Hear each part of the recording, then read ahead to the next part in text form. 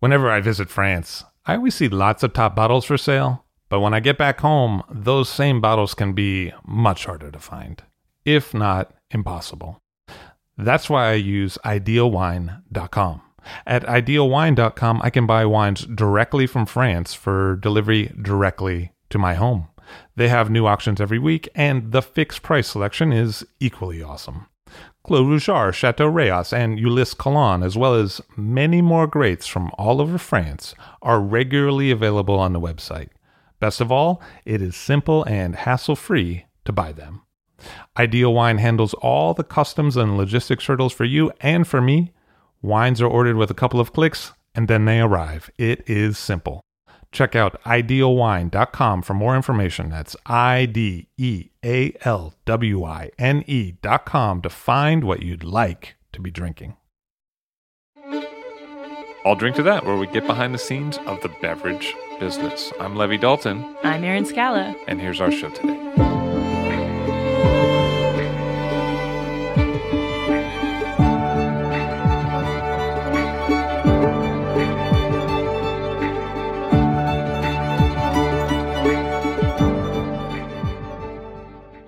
Ellen McCoy on the show of Bloomberg News and also Zester Daily. Hello, how are you? I'm very good. How are you? Nice to see you. Nice to see you too. So you once told me that you viewed wine as a window onto adulthood.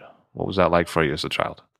You know, my parents did drink wine, which was unusual enough in earlier decades. But the reason I viewed it as a window into adulthood was that only adults seemed to get the glass with the stem, and only adults, oohed and ahed. And the first time I ever felt like oohing and aahing was when I was 14 with my dad, who took me to a French restaurant in Chicago called Jacques, and which is what all French restaurants, I think, were called at the time. It was either that or Chez Jacques, right? One of those two. Yeah, one of those two. This didn't have the Chez. But it did have on the menu, on the wine list, Puy Fuissé. And my dad was a fan and ordered a bottle and told the waiter to bring a glass for me. And he then went about telling my father that the waiter, was not going to be allowed to pour a glass of wine for me since I was clearly underage. And my father said, "That's okay, I'll pour it." And that was okay then. Whether it's okay now, I don't know. And I remember sitting there, and I was quite dressed up for a 14-year-old, I think, and thinking, this is fantastic. Here I am, and I'm drinking wine, and I'm practically a grown-up right now. So it was a very good memory for me. My dad was a terrific guy whom I really cared about, and I think that moment sort of seemed so unbelievably special.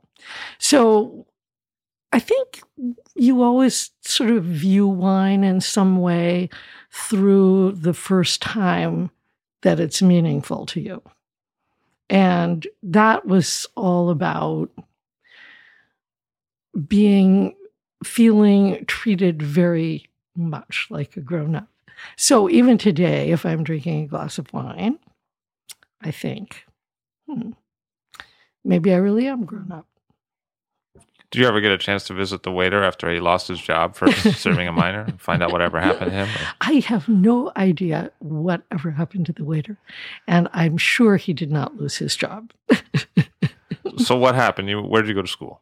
Well, I went to school first in Winnetka, Illinois, on the North Shore of Chicago.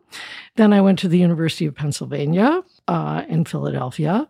And while I was there, my junior year, I did the famous junior year abroad and lived in Paris at exactly the right age, I believe, to live in Paris, which is 20. Why do you say that? Well, because you're just wide open at that point. You're looking at the world as a new place and trying to find where you fit into it and what you care about. And, in some ways, you almost shouldn't be going to school. You should just be living or something. And mostly what I was doing was not going to school, even though I was supposed to, but I was certainly living. And wine was very much a part of student culture in Paris in ways that it certainly wasn't at the University of Pennsylvania. Food was important.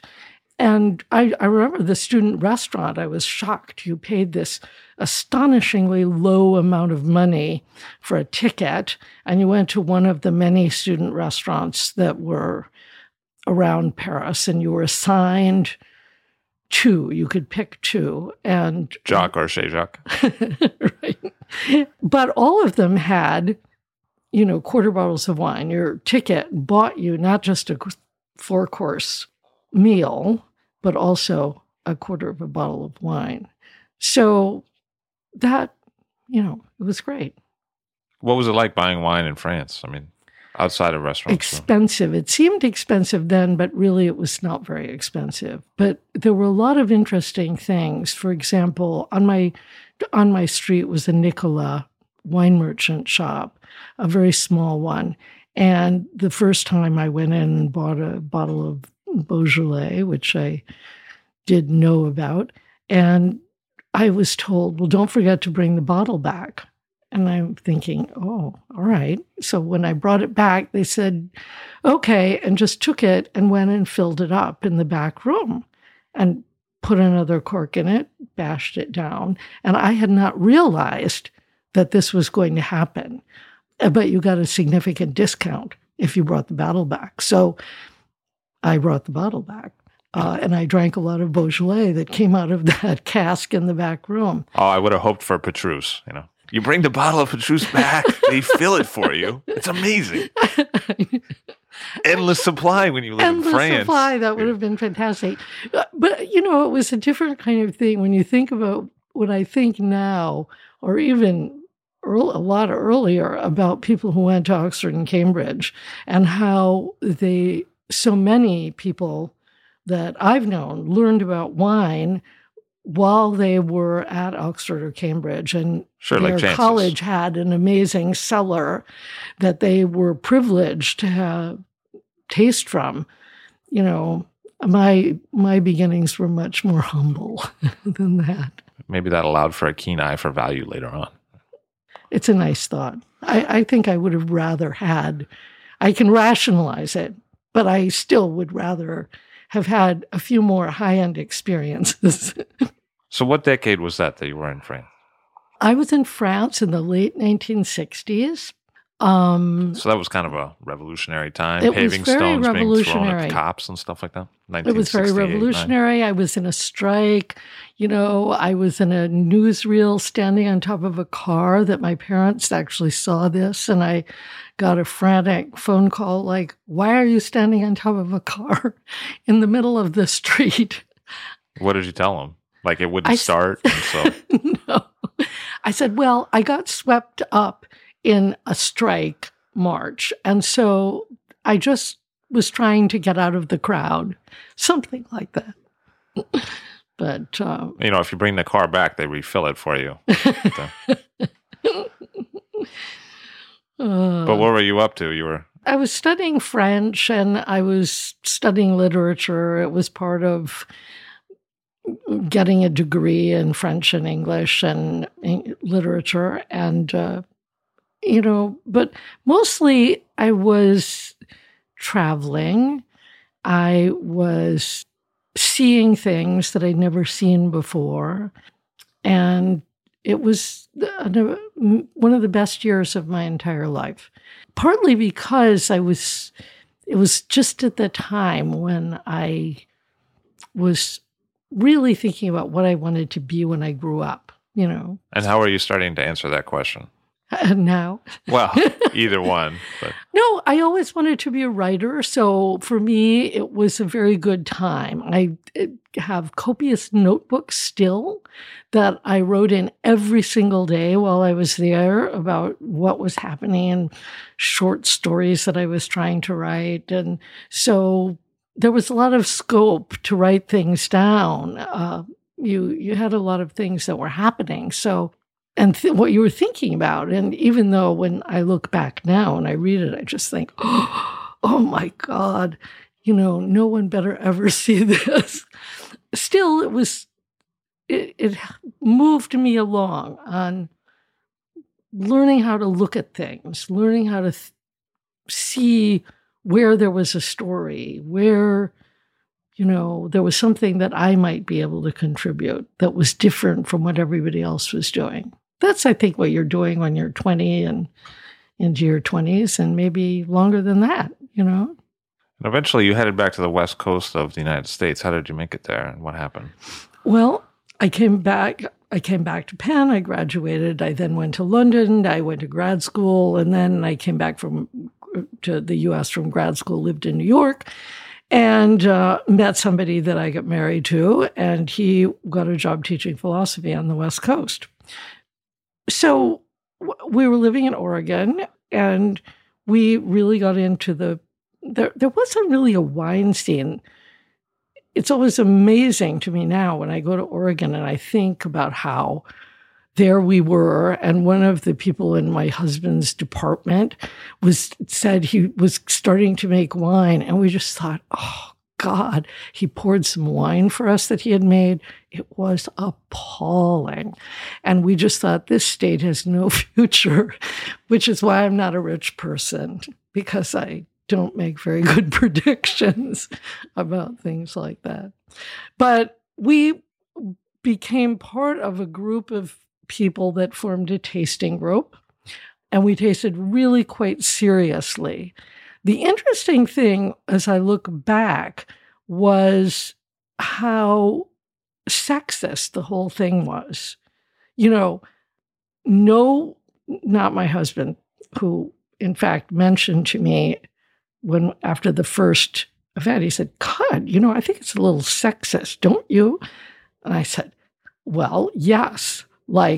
Now, it was led by a young prof who seemed to know more than everyone else, and who would always remind everyone at the beginning, now, next time, women, don't wear any perfume. And I think, hey, what about that aftershave?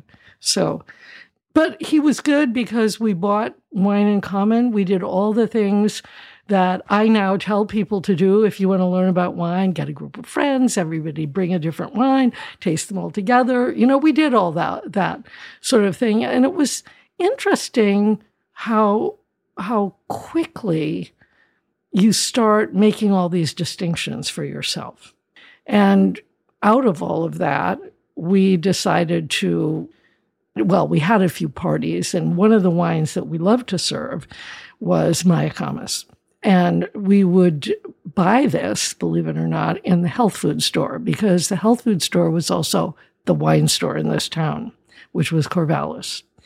And we just loved this wine. And part of it was the label, which is so gorgeous. And we decided we should drive down and we should go to visit Mayacamas, and we should see the Napa Valley, and we should, and I remember we called up Bob Travers just out of the blue and said, we would like to come and see you. We love your wine. Could we come and see the winery? Oh, sure, come, He didn't know us. He'd never heard of us. We weren't anybody really at all. And he was just so generous and kind and let us taste out of the barrel. We had no idea what we were tasting, really. But that was sort of the pattern of almost every single person that we visited, which was we would say things and they would say, oh, well, that's interesting. And we'd think, oh, okay, so what we've just said makes no sense at all. But I think that it was a wonderful time to be going around and learning about wine because there weren't very many people doing it. In the Napa Valley, there was one place to stay, and that was the El Bonita Motel. And we did not stay in the El Bonita Motel. We stayed at the Botha Napa campground. But even then, the restaurants that we went to, they had French wine in the restaurants. They had a little bit of BV, a little bit of Inglenook, and that was it. So even though there were a lot of other wineries, Robert Mondavi's, winery was there. There were a lot of other people, Heights Cellars and so on. But they weren't really being sold in the town's restaurants. I do remember that we toured one place where the guy who took us around was wearing a cowboy hat and a string tie. And it wasn't a joke. So you had the idea to do some writing about California wine. Well, we went down, we traveled around, we visited all sorts of people. Because we'd had the idea after our first trip, oh, wow, nobody on the East Coast knows about this, which was partly true. And we should write a few articles or something. And so we started gathering information. We took notes and visited people and tasted. And, we still have a first edition of the book that came out of that. It's always salutary to look at and remember that everybody starts learning someplace. And it's partly why when people who talk about how terrible it is that there are people online blogging and writing and they don't know very much, I always think, well, You're so talking what? about me now. No, you know more than I do. I'm kidding. I like to make fun, But what were some of those visits that stood out for you? I mean, visiting Joe Heights certainly stood out because Joe Heights was very grumpy. And we had left, and it had been a little bit grumpy. But as we were leaving, we actually ran into a guy named Dave Brightstein and his wife, Judy, who owned a retail shop in Southern California. And we had run into them a few times before in a restaurant and so on. And they were very, very, friendly and so on. And so as we were coming out of Joe Heights, they were going in to see Joe Heights. And they said, did you warn them? Yeah. Grumpelstiltskin's inside. Careful what you say. Right. So just as we were nearly to our car, Alice Heights came out and she said, don't go. Why don't you stay for dinner? And we went, yes. And it turned out that Joe Heights had just said something about our visit to Dave and Judy. And Dave said, well, why don't you invite them to dinner? Joe said, well, who are they? And he said, they'll do something sometime. They're nice. So we had dinner, and it was an amazing dinner with all sorts of really fantastic wines that we hadn't tasted. And we did mention to Joe Heights that we had bought some. We were very fond of Z82 Chardonnay, but we had also bought some Martha's Vineyard, which we said to him it's awfully expensive. It was $7.50 a bottle. And we said, but we bought it anyway. And he said, he gave us a bottle to take away. He said, well, this will make it cheaper because you're getting more bottles for the same price, which was very generous of him.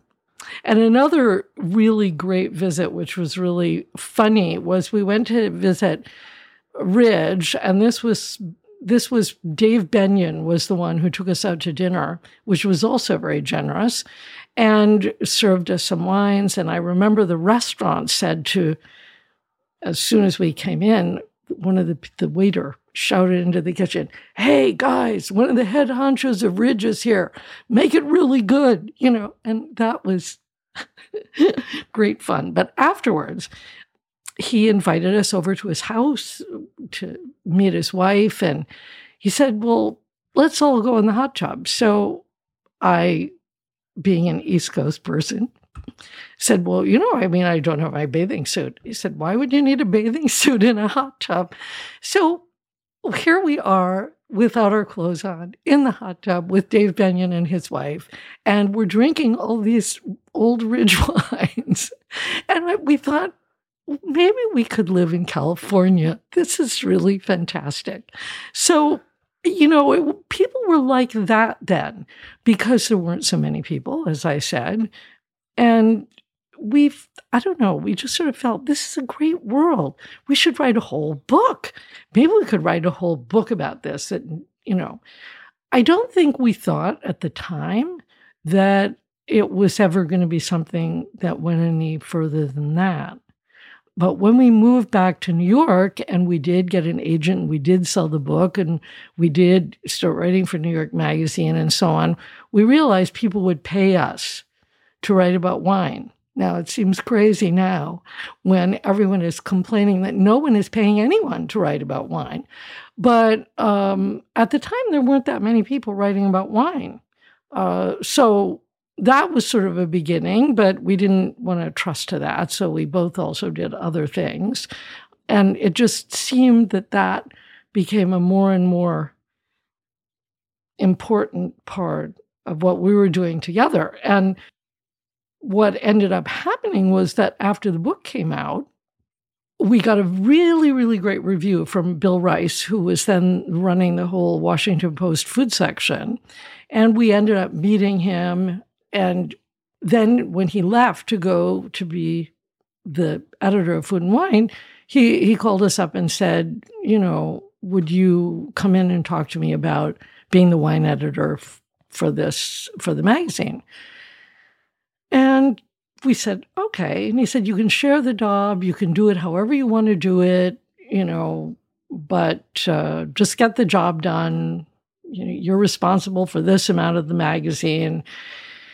And he was really a mentor in many ways because he's a really fantastic journalist. He always knew the questions to ask, but he also was very generous in that he gave us a lot of leeway. He never said, you have to do it this way. There was a process by which articles got circulated. He let us not do that with our authors. He told us we could get whoever we wanted to write for the magazine. He would make suggestions, but he would let us, go after people. We had Kingsley Amos wrote for us. What was that like? Well, it was pretty interesting because the piece came in and it was terrible. And I was usually charged with interacting with agents, authors, and so on. And I called up his agent. I said, we paid for Kingsley Amos. We didn't get Kingsley Amos. This is not, does he think he's slumming for an American magazine? This is not Kingsley Amos. We want funny. We want, all these different things. They'd given you Popper Amos? Is that what happened? They'd given you? Yes. I want at least Prince Amos. At least Prince Amos. Anyway, it came back and it was good. It was funny and, So the chance, though, to work with people like that was really important. Who else did you work with? Do you know Robert Daly at all? He wrote The Prince of the City and so on. And he loved wine. And we got him to write a bunch of articles for us. We sent him to Sauterne, and he wrote a piece that I still think, unfortunately, is accurate, which was all about, how bad is it down here anyway? Because no one is buying these wines, and how are these people surviving? It was a terrific piece. About Sauterne. Yeah, it was wonderful. And, we got another guy who was a veteran, journalist whom nobody would have heard of, but he'd been the editor of True Magazine, which was a men's magazine in the, I don't even know when. I do remember that my dad got it.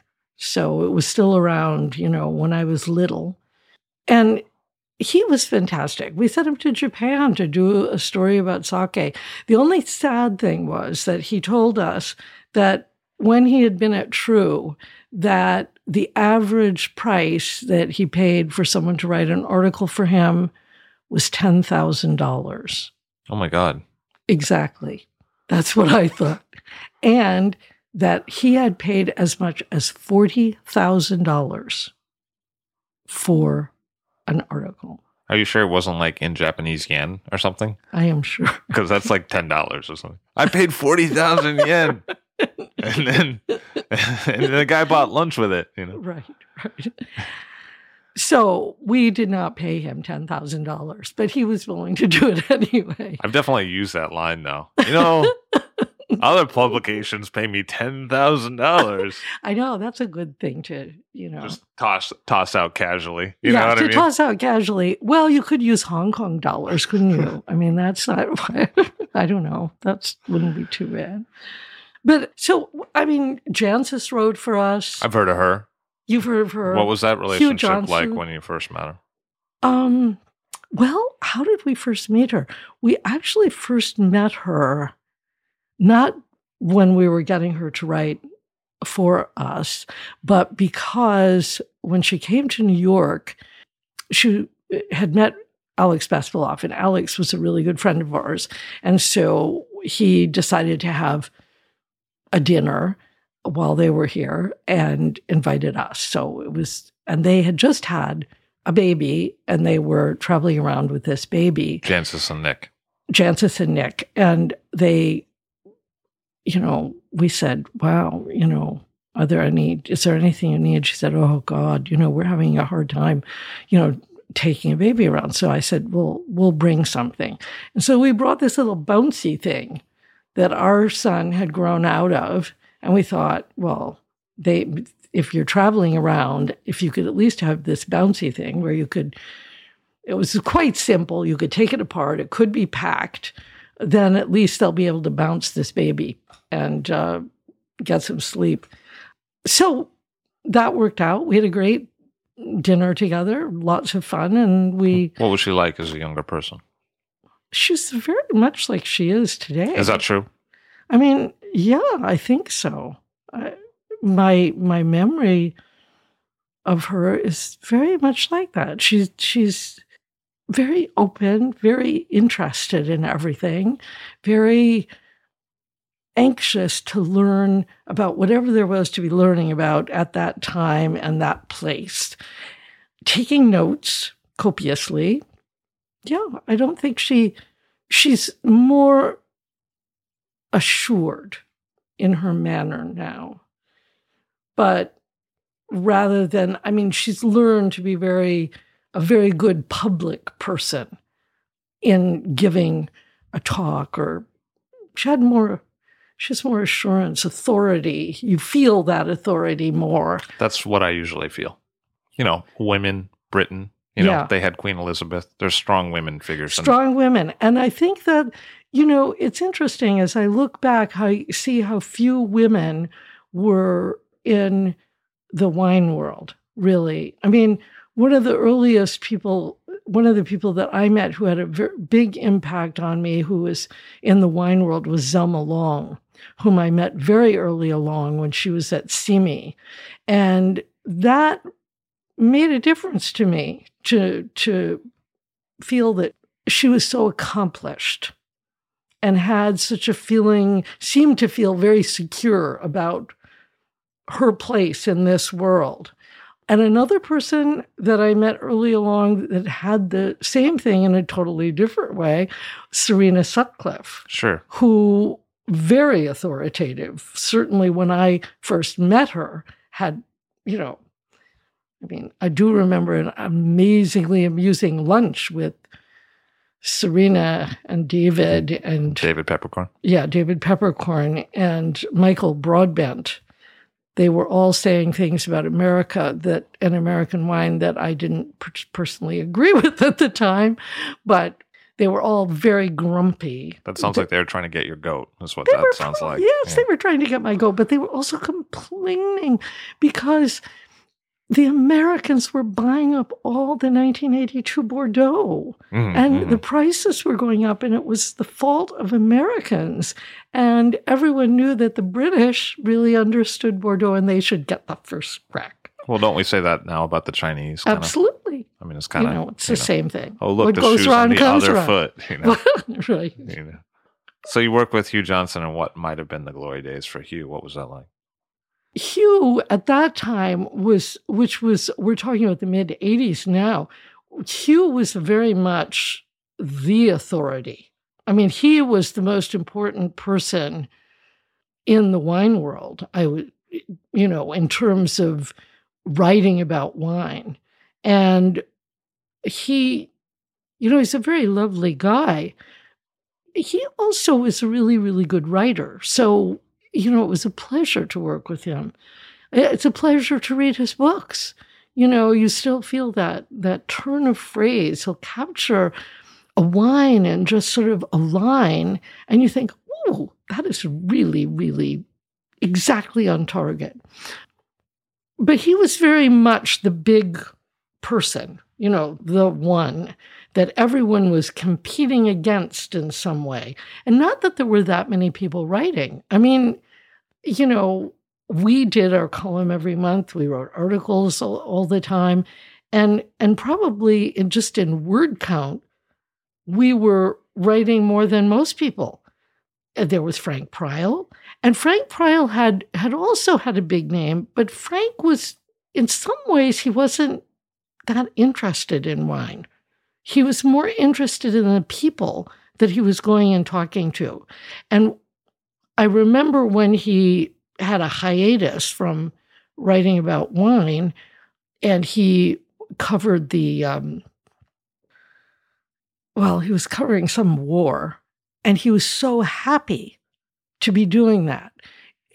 He started out as a journalist, and the only reason he started writing that column was they needed to have a wine column in the Times, and they said, who knows about wine? And Frank was drinking wine, and, he liked France, and he said, well, I'll do it for a while. So he wasn't a food person like Bill Rice, who deliberately left behind the kind of journalism, more general journalism that he had been doing, political journalism mostly, to actually go to cooking school and become knowledgeable in the field of food and wine. So that's an example. So there weren't, there was Vintage Magazine. Many stories I won't go into about that. But I think it was really in about the mid-'80s when there started to be much more going on, because by that time the Wine Spectator had been around for a few years and had gone from being like this little paper handout practically, not to what it is now, but to a bigger format. And Marvin had great plans for it that clearly came to fruition. But Bob Parker was only in the mid-'80s just beginning to be really known and talked about, because that was when the 82 Bordeaux came on the scene. So did you know him back then? Yes. In fact, that was one thing that Bill Rice had suggested. He made great suggestions. He said to us, this guy, Bob Parker, is coming up, going to be in New York tomorrow he's come up from Washington. Would you guys talk to him? You've seen his newsletter. Maybe you could find something for him to do. So we did. He came in. I remember he had a whole bunch of half bottles of Sauternes that he had just bought, and he was very, very happy because he had paid a very low price. And we talked, and he explained about his number system. And I just thought, this makes no sense whatsoever.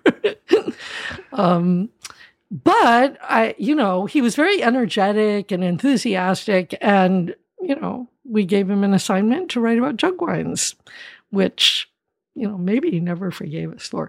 But, he wrote a number of stories, that were interesting about, now I can't remember what all of them were, but he was sort of one of a group of people that we tried to use more than once because they had, for one reason or another. He was very good if you wanted to have somebody assess a lineup of a certain kind of wine, the 10 best Chardonnays among X or something. But at the time, Bob Finnegan was much more important than Bob Parker was. What was Bob Finnegan like? He was much more, in some ways, he was a little more like Hugh Johnson, in that he was probably he was more important in the U.S. He lived in San Francisco. He'd gone to Harvard. He had learned to drink wine while he was at Harvard and had a lot of friends while he was there whose families either had a share in a chateau or had some kind of connection with wine. So he had tasted a lot of really, really good wine and honed his palate on that. And he had then had a career that allowed him to travel quite a bit. And everywhere he went, he would go and visit some sort of wine region or, so he was always adding to his knowledge by all of that travel. And so then later he started his newsletter, which was certainly the most important newsletter in the U.S. at the time. He was a very good tennis player, very different from Bob Parker. He was a real sort of clothes person in the sense that he always looked by saying that, I'm not talking about GQ level, but he was very conscious of looking good and wearing interesting clothes all the time. Whereas that's sort of distinct contrast with Bob Parker, who has never cared how he looked particularly. But he also had a lot of savoir-faire, we would say. An interesting guy who, it was very sad the way he sort of, I don't know, I always find it sad if someone climbs to a sort of point and then there's no way but down after that. They do something, there's something that happens, and rather than just continue on sort of a plane in reputation, they essentially just, because of that one thing, started in a downward sort of track. And that happened to him. Did you ever meet him in the later years? Oh, I did. Yes, several times. And the last time I met him was maybe 2 years before he died. And he was really quite ill at that point. And he was writing an interesting book about traveling in Napa or something at the time. So he never really gave it up. It wasn't like he really said, gave like, it up. I forget wine and I'm doing something No, else. no. He never really did that. But he didn't. He was in a situation where he didn't need money. So it wasn't as though he was forced into some new occupation, for himself. He just wasn't being listened to very much. So what happened and how long were you at Food and Wine? Well, on staff, I was there for 5 years, and it was really one of the really great things, I think, that happened to me, partly because if you have to edit people, you also learn how to edit yourself. And so you become much more critical of your own work, which is really important if you're going to go on and write. And also, it taught me deadlines, that you can't just write it until it's right. You can write it until somebody says, this has to be out of this office in 3 minutes. And that, I think that's something that's very valuable for anybody who wants to write about anything to have. The other thing it did is that it allowed me to travel, to taste with an amazing number of people in a very focused way. So and I was focused on wine all the time. I wasn't focused on wine and writing something else for somebody. I had to be totally focused on wine. So I think that in terms of just understanding the world of wine, it was invaluable. And it was also invaluable in terms of learning how to write articles and how to write something that's popular. Not because I'd come out of an academic background. I'd worked on a PhD. That's a very different kind of writing. And the good part about having that kind of background is that you're meticulous. You have to know where every fact comes from.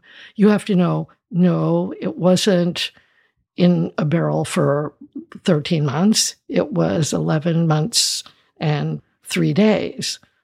All of those kinds of, that kind of specificity is very important if you're doing academic research and you're very careful about your sources. So that was useful for that.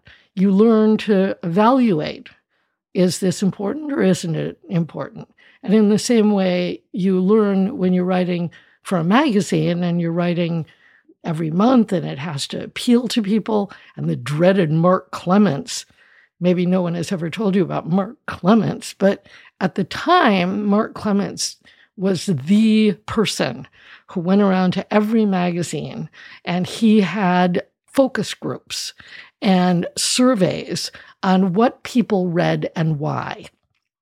And so he would come every month for a postmortem on the issue. Like, what did people read?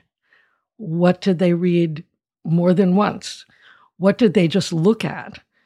And it would even break down to what were the parts of an article that they liked. And so you started thinking about these words in a different kind of way, how people were reacting to them rather than what you wanted to say, which is all another valuable lesson. So I think it was really crucial, that 5 years.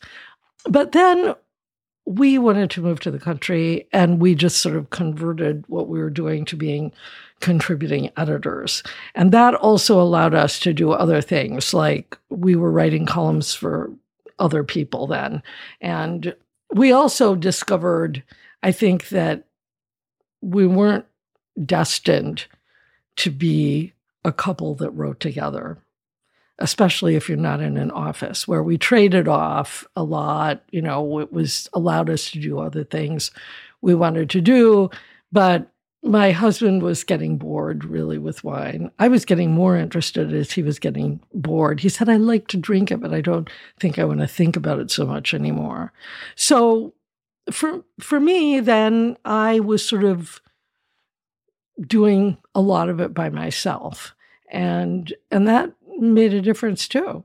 It feels like the scope was pretty large, though. It feels like you could write about pretty much whatever you wanted. Yeah. We could write about whatever we wanted. I mean, I think the thing that I would say now, though, is that when I look at a lot of magazines, I feel that they're very formatted. I don't know if you would agree with that. And they have such a strong personality as a magazine that there's very little room for an individual voice to be heard within that. And I think that's one of the sad things about a lot of, well, I would like to say mainstream magazines today, because I think that in the past, magazines were more for the writers mattered more. I think today the editors matter more and have more freedom than many of the writers do. But I mean, eventually I was doing other things. I mean, it didn't make sense for me to still be involved with Food and Wine magazine. Bloomberg had asked me to start writing for them in the year 2000, 2001, right around there. And they had wanted a column, and they asked me if I would be interested. And I said, well, I'll write one column and maybe 2 columns, and then we'll see. You know, you'll see if you like me, and I'll see if I like you. And I liked it right away because I could do things that were much wider than what you really usually see in a food magazine. not that there's anything wrong with food magazines. They have a certain constituency and they're trying to do a certain kind of thing. And they want to offer someone a package of ideas and advice that fits with their particular package. And I understand that. And they're not going to be successful if they don't. On the other hand, Bloomberg did have a package, and the package was all about money and finances. And the wine piece of it was like sort of entertainment. How to spend it. How to spend it. But also how to think about it and how does it fit into your life if you're a financial person.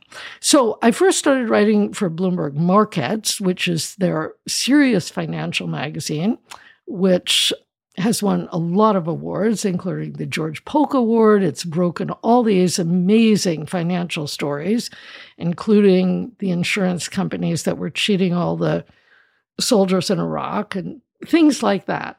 So it was interesting to go to that kind of magazine and be the fluff piece, sort of, in that kind of magazine. But it was also great because they would say, well, what do you think we should have in the wine column? And I would say, well, these people are thinking about finance. I think, I should talk sometimes about wine investment and, we should talk about wine funds and we should talk about auctions. No one is writing about auctions, which certainly was true. I mean, it was astounding. Probably also exploding the market for it. Yeah. Right? Yeah. Like it was changing times, wine prices are going through the roof and no one's writing about it, right? Yeah, and no one was writing about, they were writing about it, but not, I don't know, they weren't talking about it the way I wanted to write about it anyway. And the whole idea that it was very instructive for me to be working in a magazine where people are thinking about financial stuff all the time. And there again, accuracy is very, very, very important. And so people just loved what I did. They were very happy. I didn't fortunately have to go into that office where you have like this much space and you have like 4 screens in front of you. I think I'd go crazy, but I could be on a long-term contract with them. And were you supposed to be predictive? Were you supposed to write about trends and make predictions? Because, a lot of times financial writing has a predictive element to it, whereas wine writing doesn't. You don't say what I think is going to happen so much in the wine world. You know what I mean? Well, yes, they did want me to be predictive sometimes, as in, which wines are the best buys because they're going to go up in value. However, what I would always get a query from the editor-in-chief, Aylin, you don't have any money invested in any of these wineries, right? I thought, what does he think? I'm a journalist, So. Right. I only got $10,000 for that piece. I mean, how much could I really invest? So there was that element. On the other hand, I also could mix it up. I had a kind of plan, I should do something, I remember doing something about Sicily that was just beautiful. I said, we have to get a really great photographer. This is sweep me away. And so I wrote a whole piece about what was going on in Sicily, which was much less than is happening now. And the photographer did this great job, and we would get these queries from readers who would say, I love that photo of Sicily. I cut it out of the magazine. I put it up so I can look at it while I'm trading, just to think about another world. And is there any way I can get a better copy of this? Which is fantastically nice. I mean, it obviously did sweep them away. In a way, you're doing fantasy posters for financial guys. I mean, in a way. Because that's who's reading too, right? They're like, when I get off this working 80 hours a week thing, I'm going to Sicily. You know what I mean? Exactly. Like that thing. Yes. It's because for a lot of people, wine is the fantasy life. And in fact, one of my most popular columns, or at least one of the ones I got the most email about, was when I wrote a story about Jamie Kutch. And this is when Jamie was talking on Bob Parker's, on the bulletin board on Bob Parker's site, about how he was a banker and he hated his job and so on. And then how he finally, hey guys, I'm going to California to make Pinot Noir. I hope my girlfriend will come with me. And then, of course, through that same bulletin board, his entire first year of production is sold out. Mm-hmm. From people who say, oh, I wish I could do it, Jamie, blah, blah, blah. And I ended up writing about it. And the woman who called me and said, have you ever thought about this? And I said, yes, I'm working on it now. What I really want to know, though, is what happened to the girlfriend? And she said, I'm that girlfriend. And Kristen, his wife, Kristen Green, is a brilliant PR person. And she has been highly important to his success.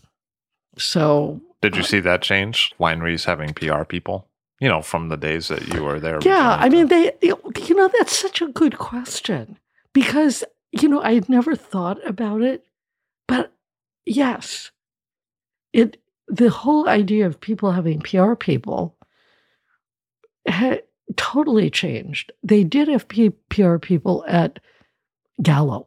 Mm-hmm. Sure.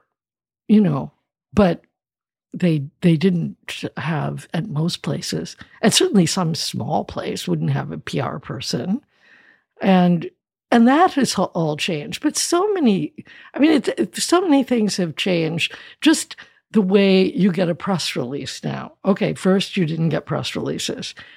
Second, there was the time when every press release started telling you, started including in this Bob Parker's score and his tasting note for the wine, just in case you yourself were unable to taste. So, that was, I always found that I still find it annoying. Like, it seems to have bothered you, that sense that you were supposed to like it because it got a high score and your opinion didn't matter so much as a taster. I mean, wouldn't that make you, don't you get annoyed by that or not? It doesn't happen anymore. I remember the era you're talking about, which is you're really talking about a few years ago when it was, there was a good decade of it, Yeah. But the key time for me is when I was at a Italian wine tasting and the importer I didn't know very well, kind of a fly-by-night Italian importer, and I said, I think this wine is corked, and the guy said, well, if there's something wrong with this wine, I'll have to go to Mr. Robert Parker and tell him that his 95-point score is incorrect and that he is wrong, and as you know, Mr. Robert Parker doesn't make mistakes. And I was like, well, I mean, did he taste the corked bottle? Because I think this one's corked is what I'm telling you. So it was a really strange encounter. That's the one that's always stood out for me, but it sounds like you have similar encounters. Yeah, I mean, I think it's also the idea that you have to tell people what something tastes like before they'll want to write about it, rather than letting them just taste it and decide then if they want to write about it. Assuming that a good note from someone will mean that other people will want to write about it. And maybe this is true, but yeah, I mean, I think that's one thing that the PR element has changed quite a bit, but so much else has changed. I mean, now I can remember when sommeliers there weren't very many. Now it seems like there are sommeliers in almost every place you go. But you did write a book about the Parker problem, or the Parker influence, or the Parker rise, or the Parker something. You're going through all the titles that were in this long list. The Parker effect, the Parker conundrum. I mean, it sounds like it could be, one of those Matt Damon, Robert Ludlum. Because there's a standard term for it now, Parkerization, but it wasn't around when you wrote the book. That wasn't a term, really.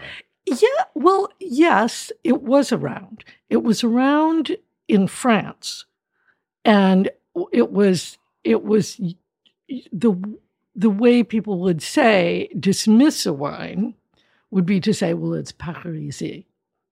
So the thing is, with the French and Parker have a kind of love-hate relationship, which is what I really discovered when I was writing my book about Bob Parker. And, when I look back, I'm pleased at how much has changed since I started working on my book.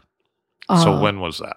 That was probably very late 2002 when I started working on the book, and the book came out in 2005.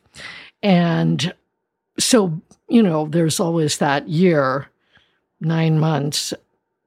So I turned it in 2004. It came out the following June.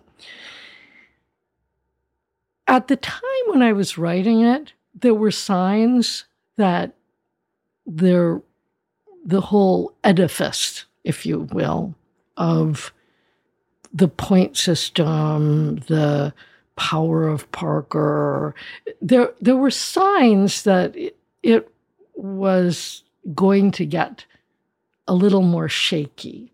But it was still very strong when I started out. And I'm very interested in wine as not being just a thing in a glass, just a liquid. I'm much more interested in the wideness of where wine takes you, because it takes you into geology, and it takes you into, business, and it takes you into people, and it takes you into so many different worlds that if you take one glass of wine and you started thinking about put it in the center and drew lines like the spokes of a wheel out, you could create a whole world around that glass, which would be very interesting, and different pieces would be interesting to different people. But I think that the appeal for me of the whole Parker story was that it said such a huge amount about the whole wine world. How could this happen? How could you have one guy who has all this power? I mean, this just doesn't happen in most worlds, that one person could be calling the shots. And as one guy in Bordeaux told me, listen, the difference between this number of points and this number of points is 6 to 7 million euros for me. I'm thinking, this is a lot of money we're talking about on one guy's palate. So that whole idea interested me. And I think I told you once that I was in Sicily, not on that particular, another trip, where I went into this tasting room of a guy in the middle of the island of Sicily, tiny little place. He's on his second vintage, a table in this sort of ramshackle room, and a thing that looks like a two-car garage has spread out a copy of the Wine Advocate. This guy spoke no English. He could say hello, although he said buongiorno, but it turned out later he could say hello. And 94 Parker. And he's pointing. And I just thought, this is, somebody's going to write a book about this. And I want it to be me. And so that was when I decided I would write it. And so it was quite a lot of work, because I really wanted it to be about the wine world. I wanted it not just to be like a biography of a person, but also a biography of a world, because you don't really, whether Bob Parker likes certain things, or, well, I don't want to put it that way, whether he reads certain kinds of books, or whether he listens to certain kind of music, well, that's less important than the effect that what he does with wine is having on the world. That is the interesting part. If you were just to write his life and not what the reflection back. Because there were some pieces that just wrote about him as a guy. Okay, this is this guy with these good tasting skills, and he's a down-to-earth guy. He's a down-to-earth guy. Lawyer. He's really nice. He's a lawyer. But he likes rock music. Yeah. Like that kind of people stuff. were writing about that. And even then, people wrote the most incredible things. I mean, he really was a very polarizing figure. At that point, when I was working on my book, he had become a polarizing figure. One of the things I always liked was the whole idea that a Beaujolais producer had sued him because he hadn't written about his wine. I mean, when you think about that, okay, you're going to sue somebody for saying nothing? This seems like a very hard case to win. I mean, I can't think of another figure as polarizing in the history of wine, even in ancient history. It's not like I think, oh, well, Columula or something. Like, I can't think of anybody that's polarizing. No, because they don't have enough power or reach. And I think that's the thing. He was polarizing because he had power. And if you have power, then there are some people who don't like that you have that power, or that power has effects that you're not happy about. And so in some ways, it's very understandable that people would be very angry with him if they felt that the kind of wine that they were making was given short shrift by him, or that and you didn't want to change the kind of wine you were making to please him. Well, you could be pretty angry about that. But I think that one thing people do forget is that people he didn't grab power. It's not like he invaded a country and put bombs over everyone's head. Everyone entered into the belief about Parker because it was to their advantage to do so. I mean, all the people who did. I mean, initially the retailers who thought, hey, we want to sell this wine. Who's this guy? Gave it 95 points. Oh, that sounds good. I'll put that in an ad. And they did. Zacky's, everybody. Go look at the old ads in the newspaper. It's it's astonishing. And of course, the Bordelais were very, very, very happy. He was helping to sell their wines. And I do remember Bob telling me that he knew there was a change when Eric de Rothschild flew down from Paris to meet with him when he came to Lafite. Before that, he'd always met with Chevalier or whoever was there at the time. So, I think that those kinds of markers showed what kind of an effect he was having on that world. But he kind of had an Andy Griffith persona. Like he had just kind of aw shucks stumbled into this. Oh, look, like there's this fancy French guy that's going to fly down from Paris to greet me. But I'm just, I'm a regular guy. I mean, you don't think so? I do think so. I think he likes to think of himself as a regular guy. And in a large measure, he is a regular guy. And I don't know. I mean, I speculate in my book about how some of the wines and places that he liked and likes were the beneficiaries of that. I mean, by which I mean, for example, the right bank of Bordeaux is much more personal and small and, a sort of idea, well, the whole garagiste idea of people saying, well, I can be whatever I want. Okay, maybe my terroir isn't rated as great, but if I work hard and I do all these things right, then I can make a great wine too. That's a very American kind of attitude. Do you think Bob had an American attitude? I think he has a totally and completely American attitude. And that was the other piece for me that was so interesting, because it was a great American story, a story of exactly all these virtues that Americans like to think we have. And some of partly we do, the idea that, you don't have to have grown up in a particular kind of way. You can learn about something that was not in your family, that no one in your family had ever done before.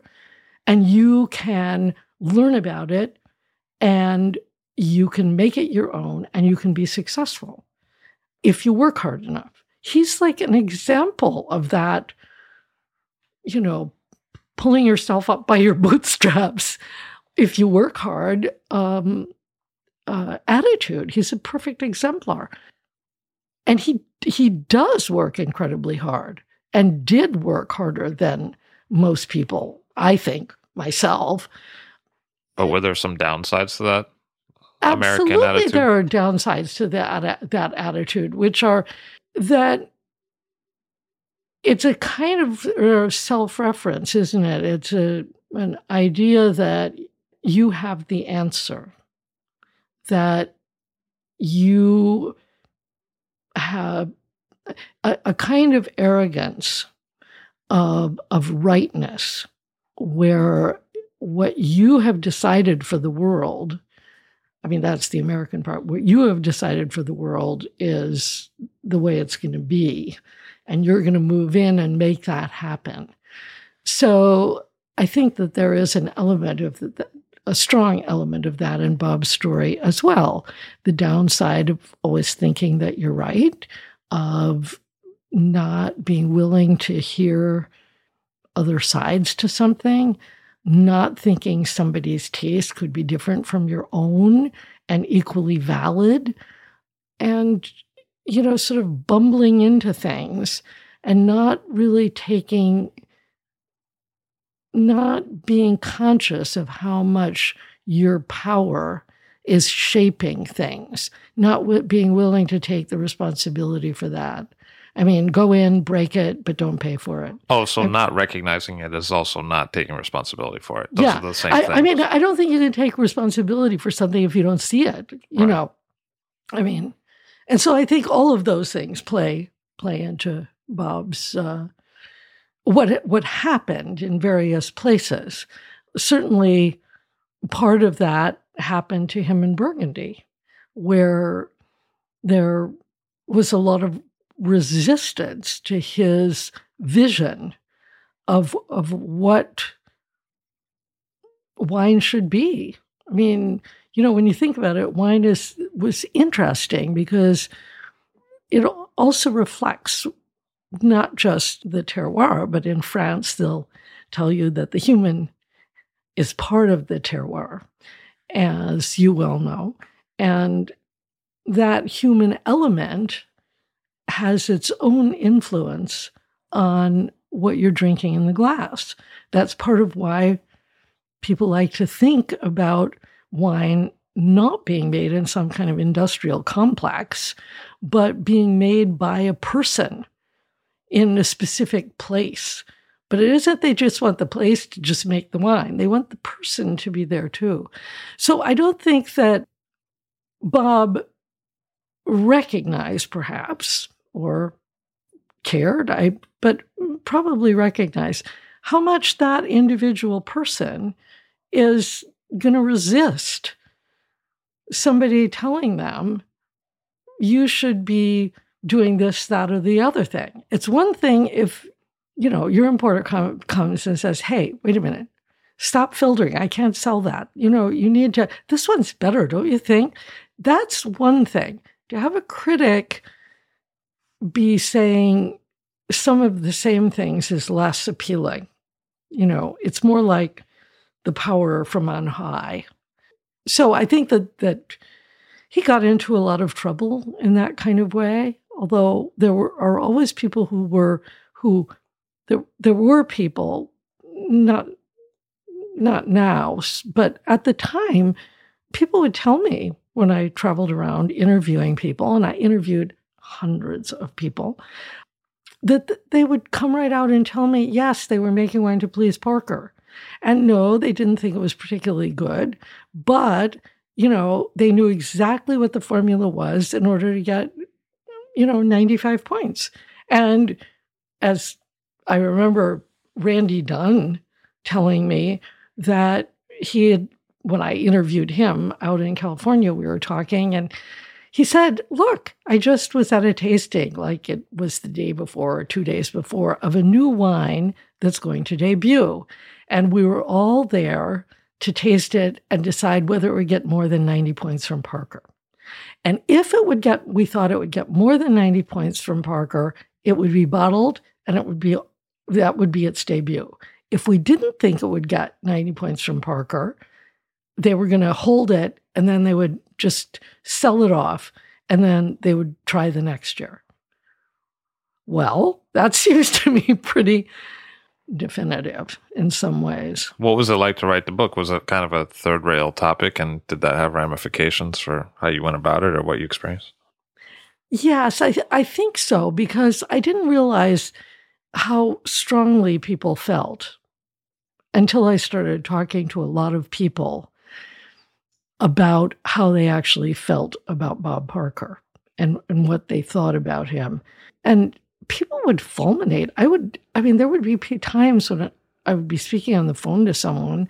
I'd say, I really have to get off the phone now because people would get started talking. I would get emails from people who would say, I hear you're writing about a book about Bob Parker.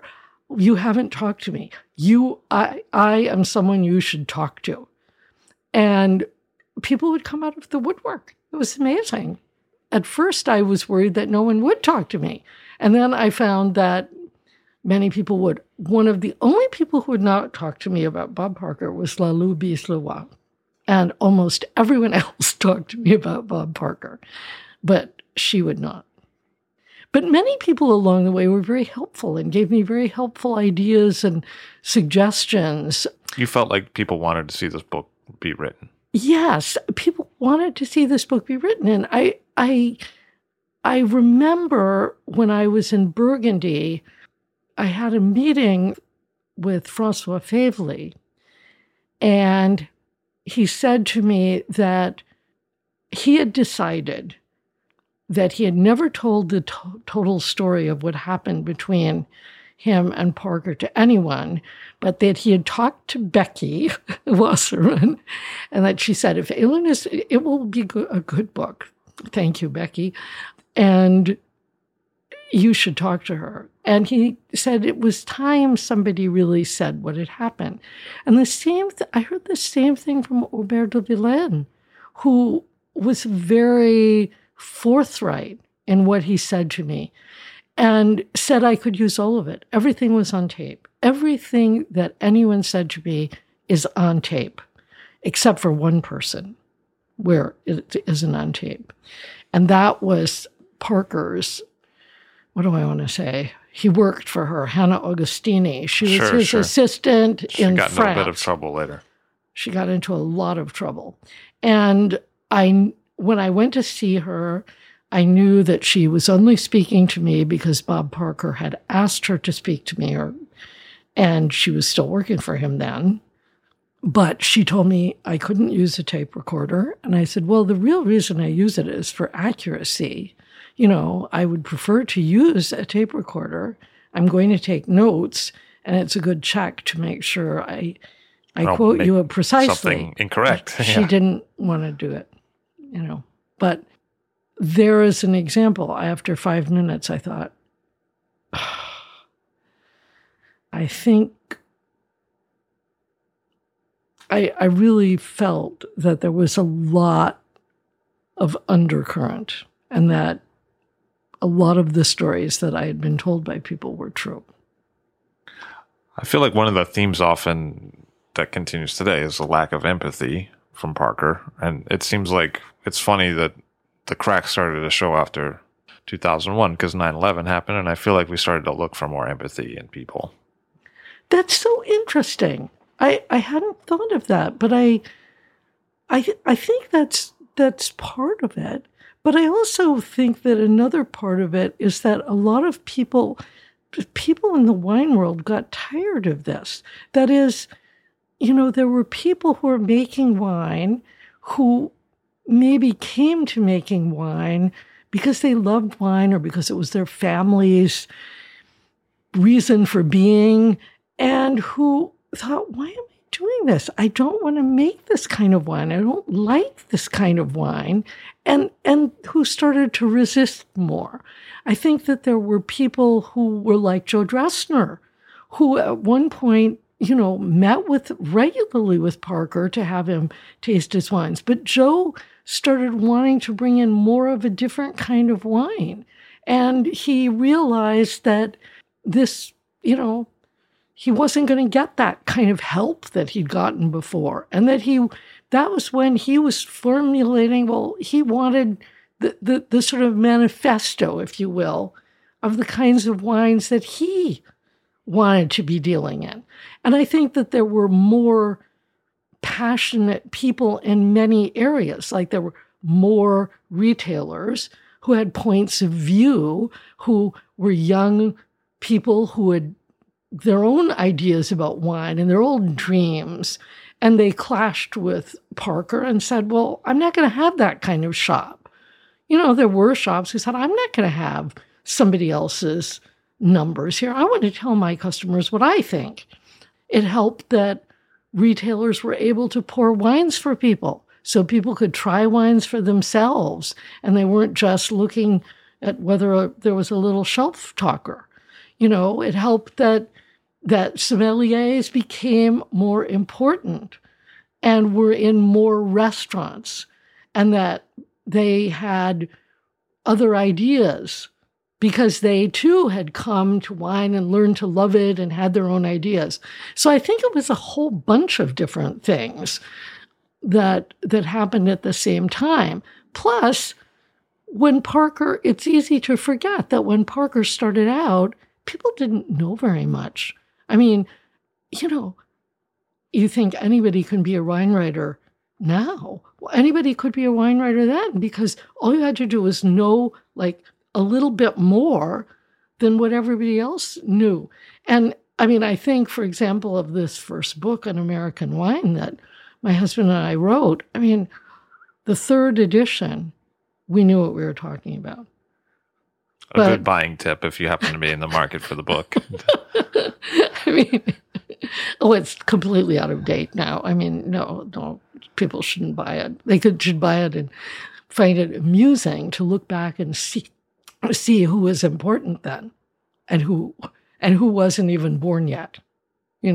So many wineries are just in the past 10 years, 5 years. It's exciting. So I think that there was a proliferation of everything. There was more than Bob could cover as well. More wines started coming into the U.S. Indie importers are owed a huge pile of credit, not just people like Kermit and Joe and, but all the indie importers that are bringing in wine now. They're making a huge difference to everybody. I mean, Andre Tamers, wow. There are a lot of wines I wouldn't know if he hadn't brought those wines into this country. So it was, at the time that Parker was starting out also, the wine world it wasn't just that there was less knowledge, there was also less wine. And as one of my friends in London who has an MW says, I don't know if I could pass the MW now. She passed it in the early 80s. And she said, Is the initials of this person JR? Or is that no.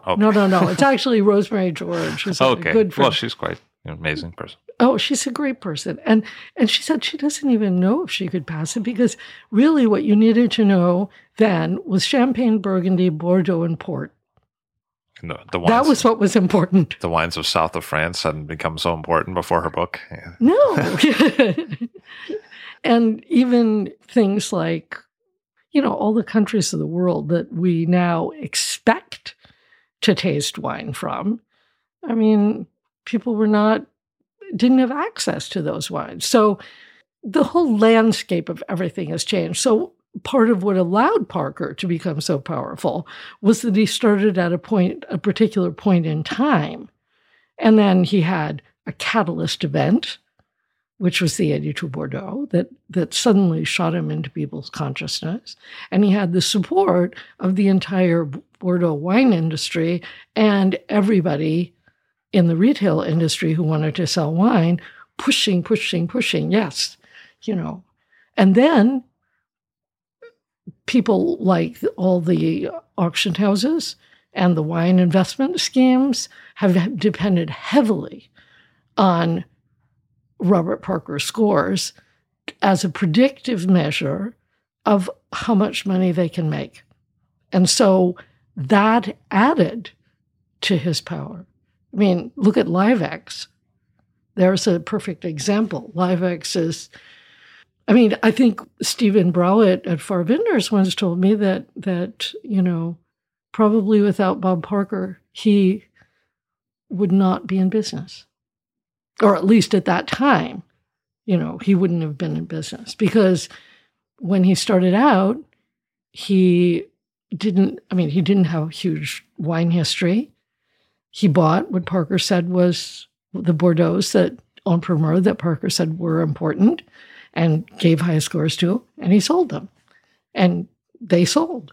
So, a lot of the edifice has been built on money. It's funny you talk about edifice because I often think of the Robert Parker story as like the Robert Moses story. And what essentially brought down both was, we don't want you to have unchecked power to knock down distinctive neighborhoods and build buildings that are all the same. We'd like to keep and preserve this neighborhood, even if it has really bad traffic and tougher distribution, basically, as it is. And basically, local activists said, don't knock things down. But Robert Moses wasn't elected by anybody, and he had kind of unchecked power for a few decades to build freeways over things and knock down farms and change communities. But then people didn't like that anymore. And it's kind of the rise of postmodernism, too. That idea that, like, who you are is distinctive of your place, and if you take that away, then you take away what makes the person unique. So if you just make that place like every other place, then we're all like everybody else, and that sucks. That idea. Well, nobody wants to believe they're like everybody else anyway, do they really? Well, it goes back to the empathy thing, right? Like, yeah. I don't mind to find some stuff in myself or that is similar to another person. One of the things I often think about you is that you're more interesting than just the Parker story, which certainly, is the big story that people think of when they think of you. But I imagine you're up to a few things in your own. Since the book has come out, you probably have some new plans to do some writing because I see you often come out with new columns. So what's going to be the next for you? Where are you headed with your own writing? Before I say that, I just would like to say how interesting I think your comparison with Moses is. I had never thought of that, and I wish I'd thought of that. I see Alice Firing in that lady who moved to Canada, who championed against Moses, who wrote the book. I see him as the same person. Yeah. They're the same to me. Yeah, it's interesting. Well, I guess what I'm doing now is I spent some time looking around for another really good story. So I'm doing two things. I'm continuing to do I'm writing a lot for a lot more people now. Right now I'm working on a big article for Neil Beckett at World of Fine Wine and Romance. And why do we insist that we have to have this romantic idea about wine, which really interests me. Especially if they're going to tell you not to wear perfume, right? Right. And which way do you want it? Do you want the romance or not? I don't know. So complicated, this wine world. It's very complicated. And then for some other people, and I'm continuing to work with Bloomberg, but I've got these two book projects, and one is that someone persuaded me that I should put together a book of columns.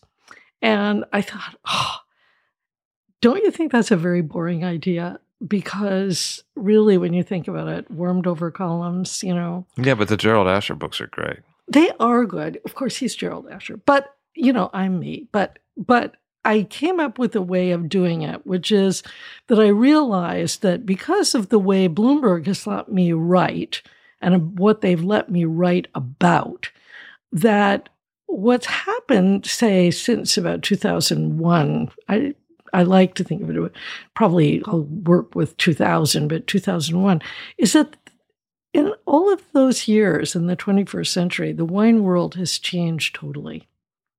And these are the years in which it has totally and completely changed. And what I realized that had happened is that I had sort of written slices of it, different subjects as they were changing. So I wrote about auctions. Then I wrote about auctions when suddenly the prices were going crazy. And then I wrote about auctions when the Chinese were buying everything in sight that was Bordeaux. And then I wrote about auctions when the Chinese didn't like Bordeaux and now they liked Burgundy and were going crazy over Burgundy, etc. So, and I wrote a lot about counterfeits.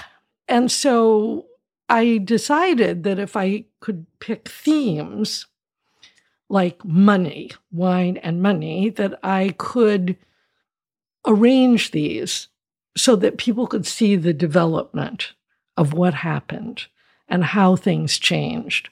And then I'm writing these essays at the beginning of each section so that they'll be a sort of orientation to what you're reading. But they're sort of, I think of them as like dispatches from the wine world. This happened here, then look how it looks 2 years later. This is how it looks 2 years after that, etc. So when you think about it, all the wine varietals that people are interested in and the number of wines from different varietals that are available has skyrocketed. Things that people are drinking now, they hadn't even heard of in 2001. There are regions that people never thought about, the Jura, which now are very, very hot. So regions have changed totally. Climate change has happened and is happening. And so people have changed many ideas about what they think about where they have to plant.